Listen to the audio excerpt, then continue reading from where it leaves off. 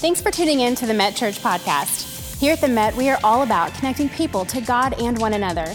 If you have any questions or want more information about what's going on here at the church, then head to our website at metchurch.com. We would love to stay connected with you throughout the week through social media, so be sure to connect with us on Facebook, Instagram, and Twitter. Now, enjoy the message.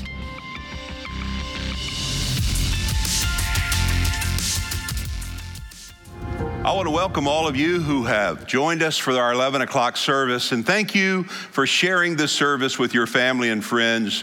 As a result, we're seeing lives changed every weekend since we've been going out during this time of quarantine through this technology. So thank you for sharing the service with those, and thank you for all of you who've been praying for these services as well. We're so grateful to you. And we're praying the service today will be meaningful, that God would do something significant in your life.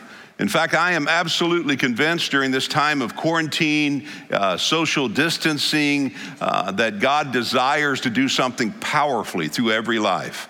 I've said before, and it bears repeating this morning, God is intentional. He's intentional. He does everything with purpose and for purpose and on purpose. And certainly that's the case in your life today. I believe with all my heart that God has a plan in the midst of this pandemic. I think he has a purpose for what you and I are now experiencing. And it's my desire and my heart and my prayer that you and I not miss what God is trying to say to us during this time. Oftentimes throughout Scripture, God has used times and seasons of solitude to do some of his deepest and most profound work in the lives of his people. Sometimes it's in exile, when people hear God clearly and profoundly, and God changes and rearranges lives. And I really believe because God is intentional, that is what is happening if we will allow it. That is what is happening in our life and in the life of our church, and even in this world. God has a plan, he has a purpose. So I'll just say, as you're watching the service this morning, God has a reason for this season of your life. There is something that he is desiring to do in and through you. My prayer is that your solitary place will become a sacred space where God can speak meaningfully into your life. And this morning we're going to talk about another aspect of exile, what God can do in solitude. And one of the things that I know that he can do in solitude, I know he can do in exile, is he can put us there for perspective. For perspective. And today, I believe God is desiring to change our perspective, our outlook. The word perspective comes from the Latin, to see through. And I think God is really wanting us to see things differently. And in order for us to see things differently, we have to be different, because in reality, we don't see things as they are in as much as we see things as we are. We look at life through our own prism. We look at life through our own experience. And so God sometimes will come into our experience to change our perspective. It changes our outlook. And perspective is a powerful thing. Perspective is reality to most people. However you perceive a thing to be, whether it's true or not, it becomes your reality, right? There is what is called cognitive perspective. That is how I think about something. There is affective perspective. That's how I feel about something. And both of those things work together to form an outlook that we have on life. How are you thinking about what you're going through today? Because how you think about what you're going through today is going to affect how you feel about what you're going through today. And I want to use as an example this morning an incredibly powerful man of such ability and gifting to use as an illustration, and it is the prophet Elijah, one of the greatest men of the Old Testament. And yet this incredible man had problems with perspective. And God had to change his perspective in the middle of his life and ministry so that he could be more effective for the balance of his ministry. Your perspective will determine your effectiveness. So how I am perceiving what I am going through, how I am feeling about what I'm going through will shape my perspective and will affect the way I am used of God in the days to come. So perspective is a powerful thing. I don't want you to miss that. And I want us to drop into a chapter of this man's life where God really reaches out to him in a profound way. If you have a Bible, in fact, look with me. It's in 1 Kings chapter 19. I want to pull out one verse that I want to talk to you about for a little while this morning that has to do with Elijah's perspective and how God shaped and formed his perspective. Look at it, 1 Kings 19, verse 9. And Elijah went into a cave, a place of exile, a place of quarantine, a place of social distancing. He's in a cave, and he spent the night in that place. And behold, the word of the Lord came to him in that cave, in that place of isolation, in that place of social distancing. The word of the Lord came to him, and God said to him, "What are you doing here, Elijah?" What are you doing here, Elijah? Now understand, you may ask a question of me, or I may ask a question of you, and that's one thing. But when the God of the universe, when the creator of all things, when the God who knows us better than we know ourselves, when that God steps into our experience and he asks a question of us, it's profound, it's powerful, it's poignant. In fact, I believe with all my heart, because God is sovereign and he knows all things, he's omniscient. Nothing catches him by surprise. He doesn't ask questions for his benefit. God never asked a question because he needed to be edified. He does it for our benefit. I go back to the very first question God ever asked in the Bible. The very first thing he ever asked of man in the Bible is in the book of Genesis. Do you remember the question? Adam, where are you? Where are you, Adam? Now, the context was Adam and Eve had sinned, and the sin that they had committed had separated them from God. Their fellowship with God had been broken, and so God comes to walk with them as he always did, and talk to them as he always did, and commune with them as he always did. But for the first time since they had been created, they were hiding. They were separated from their Savior. They were hiding in the garden, and God comes on the scene and he calls out, "Adam, where are you?" Now again, he wasn't asking for his information, he was asking for Adam's information. Because you can't fix something if you don't know it's broken. You can't determine where you need to go if you don't know where you are. Remember back in the days when you could go to the mall and you were looking for a certain store? And you'd find those maps out in the mall. And one of the things you do is identify the store you're trying to reach, and then there'd be a red dot. Remember what the red dot said? You are here. And that was significant because you could not get to where you're trying to go if you don't know where you are.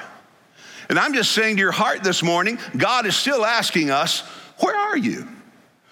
Where are you in relationship to him? Where are you in relationship to your family?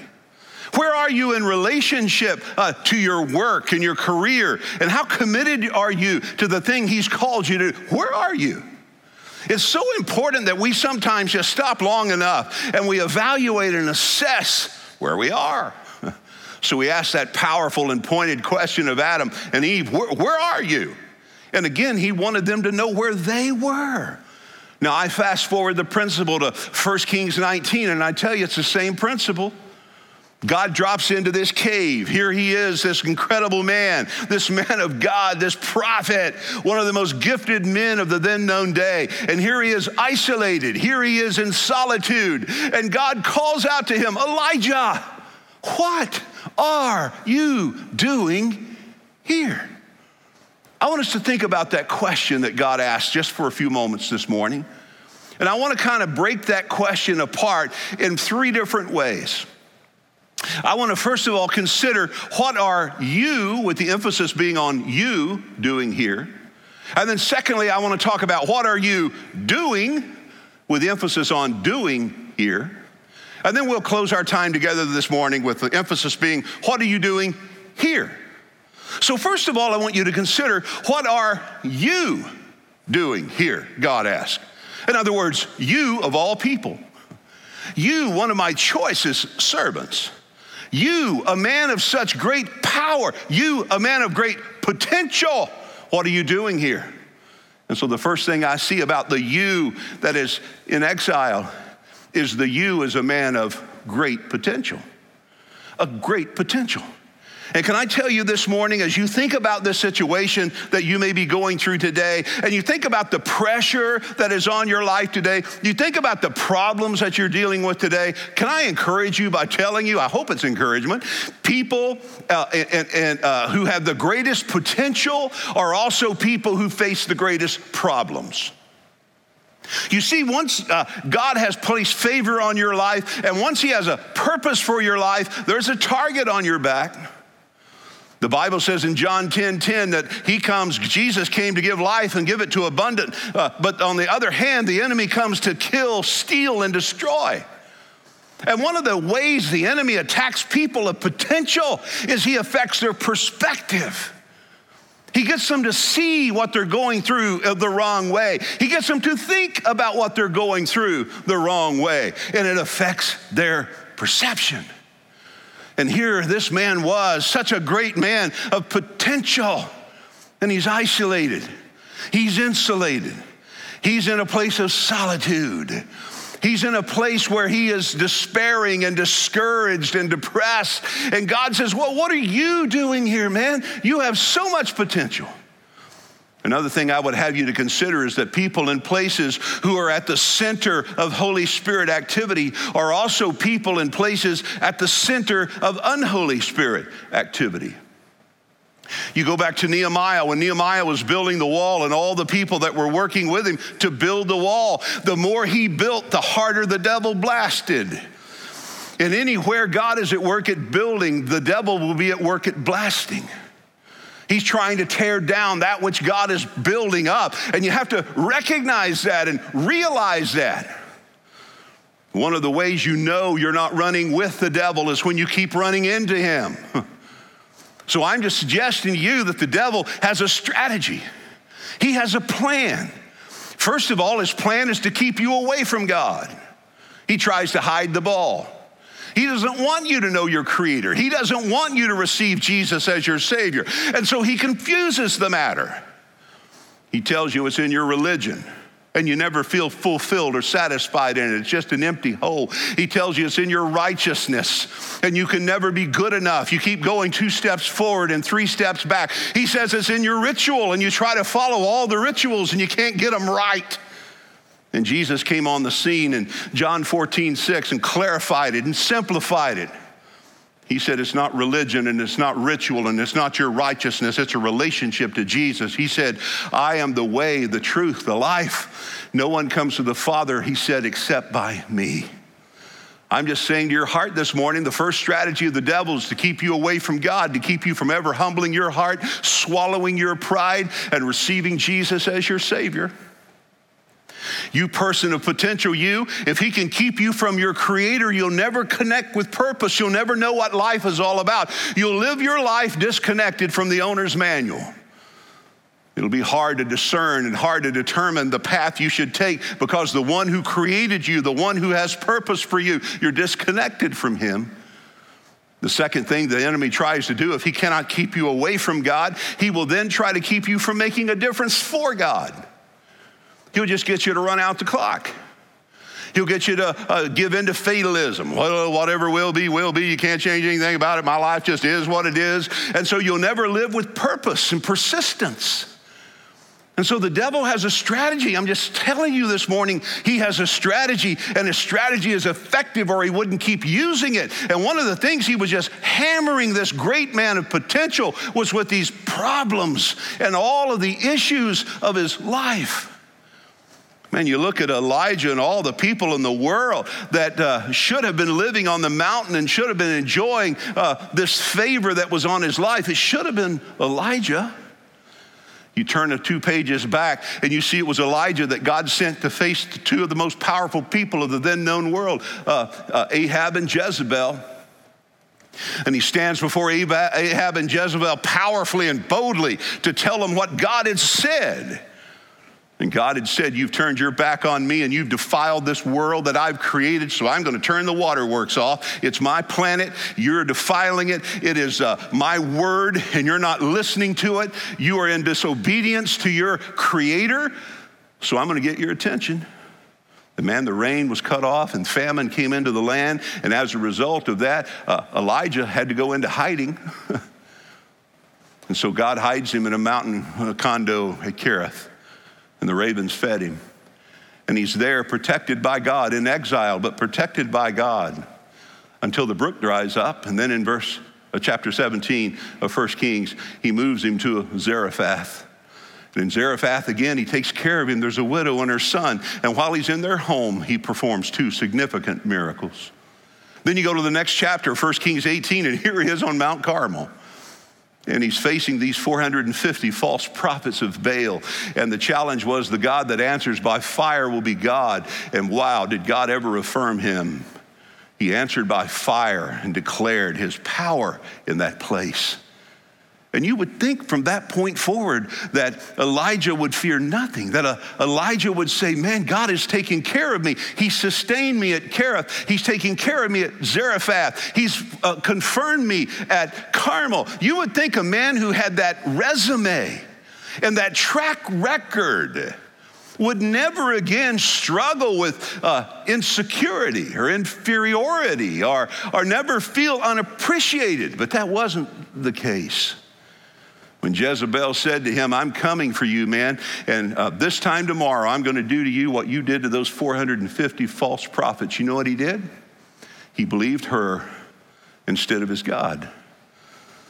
You know what happens sometimes? We believe the enemy instead of believing what God has said about us. He said, I love you. He said, I have a purpose for you. He said, I've forgiven you. He said, there's no condemnation. He said, there's no separation. He said, there's no guilt. And so many times we believe the lies of the enemy. And the lies that cannot keep us from God will then try to keep us from making a difference for God. And Elijah's perspective was skewed because of how he was thinking, affective perception and cognitive perception. And all of a sudden, man, it was affecting his outlook, how he was seeing things, and then as a result, how he was doing things. Because we've said before, you will go in the direction of your thoughts. You're watching because you thought you would watch first. You'll eat something in a little while because you thought what you're going to eat first. You go in the direction of your thoughts. And so if your thoughts are skewed, if your perspective is wrong, you're going to head in the wrong direction. And all I'm saying to your heart this morning is this man of enormous potential was going in the wrong direction. And you see what happens to him. He makes a 40-day journey to Mount Horeb.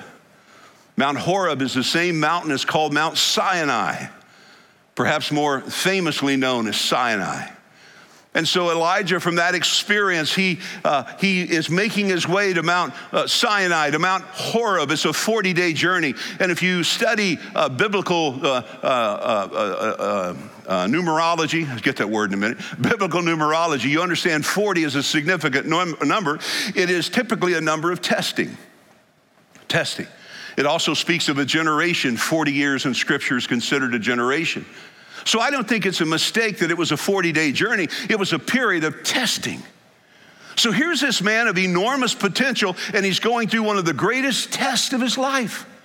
And don't miss this. This great test came on the heels of an enormous victory. Oftentimes, some of your greatest successes are followed by some of your biggest challenges. Sometimes the greatest mountaintop experiences that you'll ever have are followed by some of the deepest valleys you'll ever walk through. And here was this man of such great potential making his way a 40-day journey over to Sinai, being tested. And not only when there's a test, remember, there's also a temptation. They always go in tandem.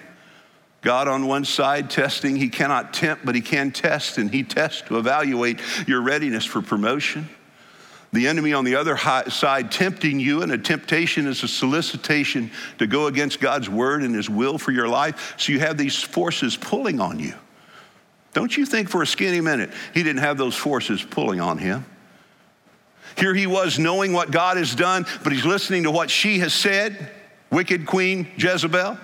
He's knowing what God has planned for him, but he's fearful for what might happen to him.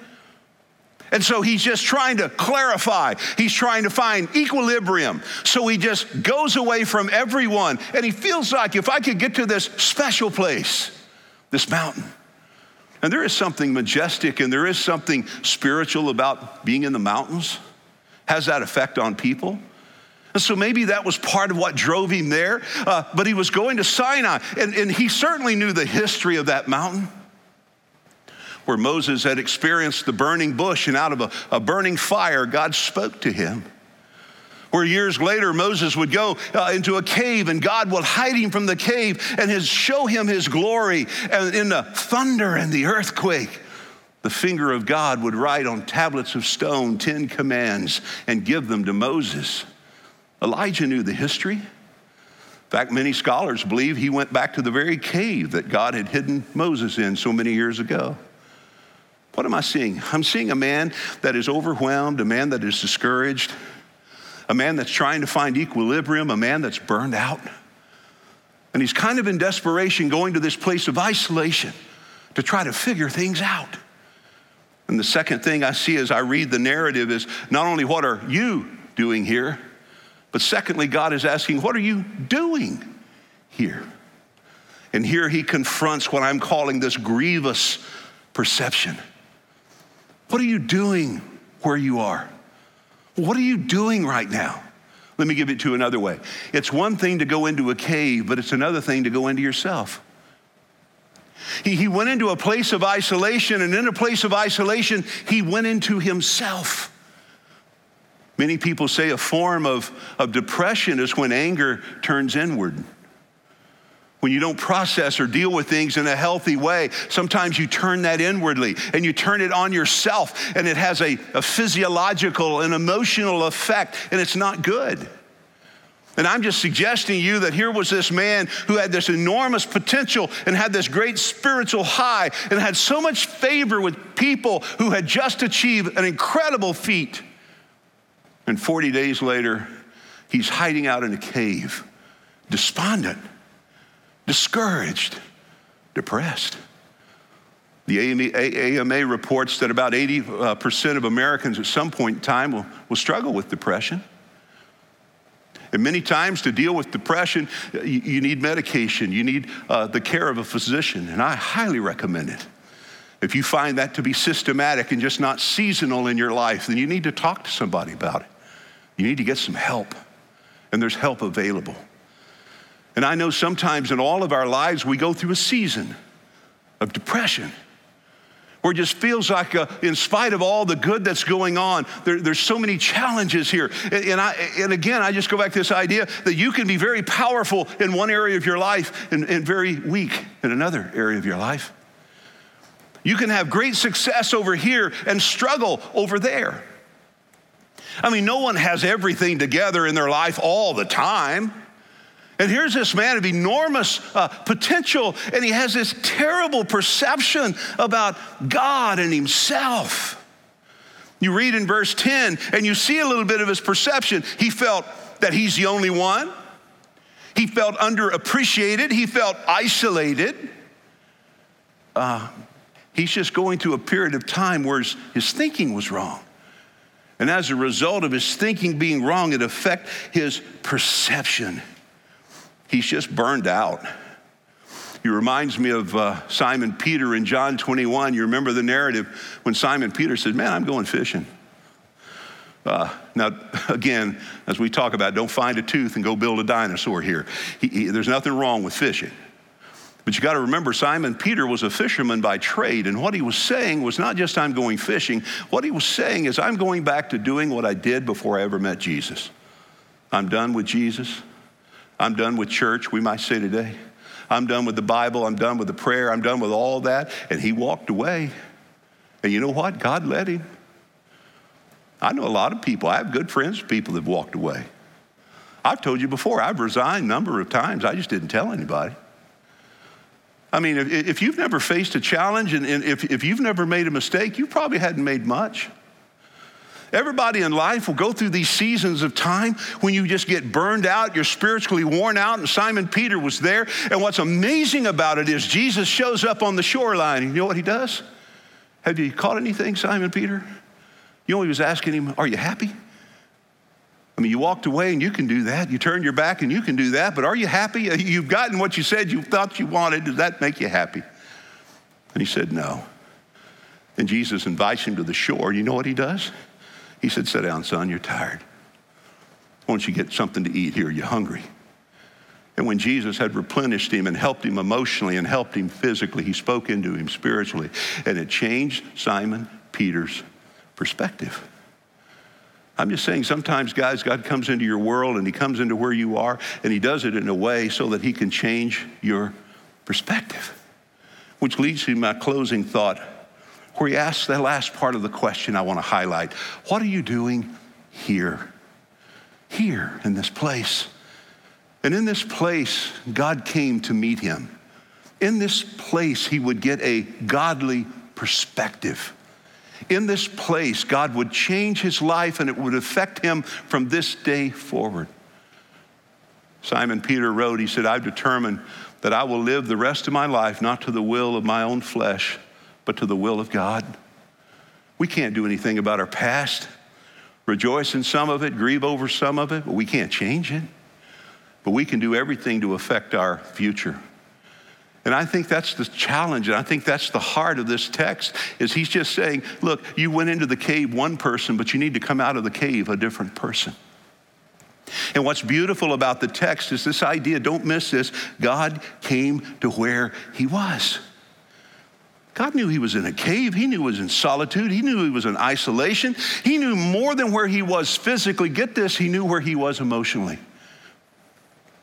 Sometimes we can be very convincing hypocrites. Sometimes that's not bad. Somebody asks you how you doing, you don't want to pull the chart, right? You don't have to go sit down and go, oh my, why did I ask the question? But I'm just simply suggesting to you, sometimes we're not honest with how we're doing. We're not even honest with ourselves. Remember I talked about perception being cognitive and affective? Sometimes we're not really honest with where we are. But you know who knows us better than we know ourselves? Our Heavenly Father. And sometimes he comes into the solitude, and sometimes he comes into the isolation. When we closed everybody out, we went into this place and then we went into ourselves. And he comes into that to say, man, what are you doing here? You're bigger than this. You're better than this. I'm not finished with you. There's people who love you. There's people who count on you. There's people that you influence. There's so much of life for you yet to live. But you know what happened? He went into a mountain that was accustomed to hearing God through noise. A burning bush, supernatural, sensational. Fire, earthquakes, shaking the mountain, tablets of stone, right? But in this case, that's not how God spoke. This is what changed his perspective.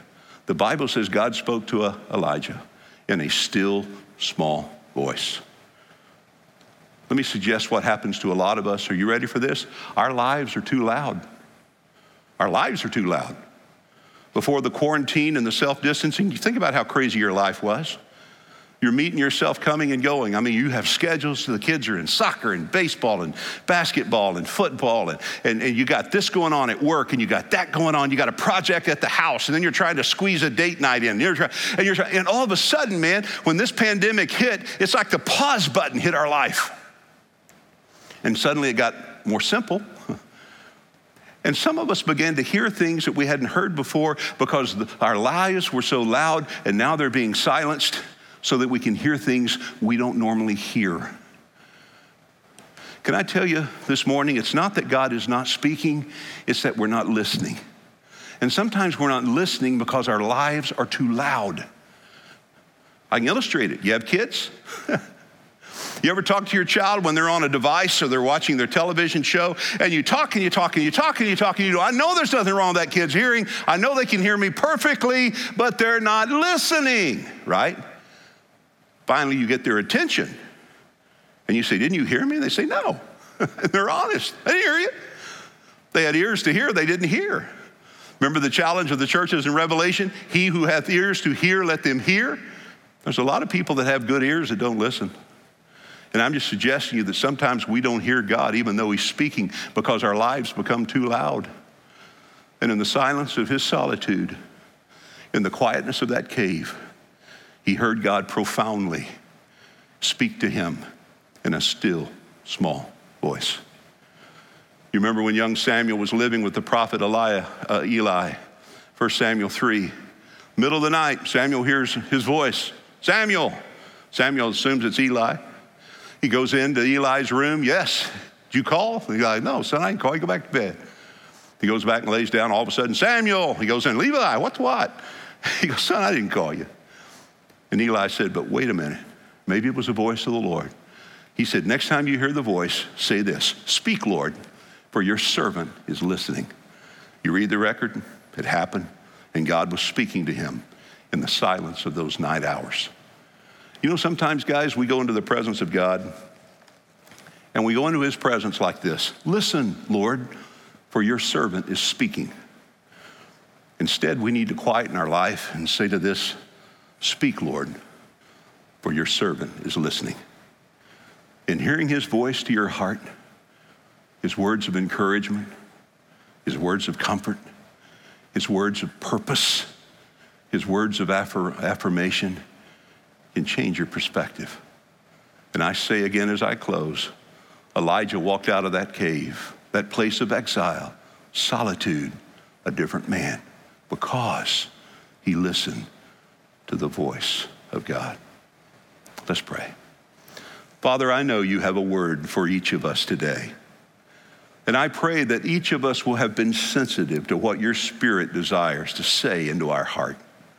For some, it's to draw us closer. For others, it's encouraging us. For others, it's to get us to be open to talk. For some, it might be to go and schedule an appointment to talk to someone about issues in their life. Others, they might want to become a part of a study group in our church to get more active spiritually in the life of their church. I don't know how you speak and what you said, but I know, Father, you are speaking if we're listening. I pray for my friends who may never have trusted you as Savior, who are watching now. I pray you'll give them the courage where they're sitting to simply say, Lord Jesus, with everything I now know about me, I trust everything I know about you. Come into my heart, forgive my sin, be a reality in me is my prayer. And then, Father, again, we pray. We pray for our world. We pray for our nation. We pray you'll lift this pandemic. Bless those who are going back out now as we reopen the economy. Keep them safe. And, Father, I pray you'll give us wisdom as we move forward and consider how we can begin to open the doors of the church in a few weeks. I pray, Father, for those today who serve in the medical profession, first responders. Lord, protect them. We thank you for them. Those who provide our food, who drive the trucks, who make life possible for us, protect and bless them. Thank you, Lord, for our tech team. Thank you for our Met Inglesia team. Thank you, Father, for our band and for our vocal team. And Lord, we're just so grateful for the privilege we have to go on these platforms socially and connect with tens of thousands of people. I pray that, Lord, you'll do something significant in every life. And we'll give you praise and thanks, for we ask it in Jesus' name. Amen.